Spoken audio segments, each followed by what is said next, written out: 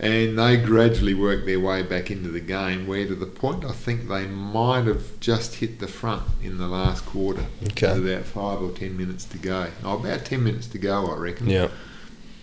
And then You making moves as a coach at this point? No, I was probably leaving that to the bench a bit. Okay, yep.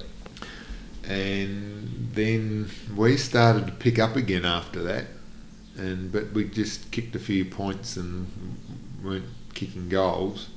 And then all of a sudden, Scary, we thought he was going to die. He got the ball somewhere on the flank. He was on the half-forward flank or somewhere.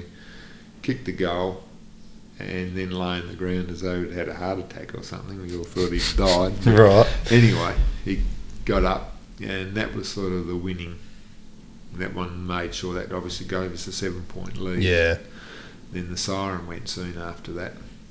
And it was just interesting, the difference. That game was absolute elation after we won. It was like you're on drugs, or I don't know what it's like to be on heroin or something. But you know, it was must be pretty good. Euphoria. Yeah. Unlike the previous year where it was just, oh, thank Christ for that. Yeah. You know, we've done it. And it's hard to explain why there's that big difference.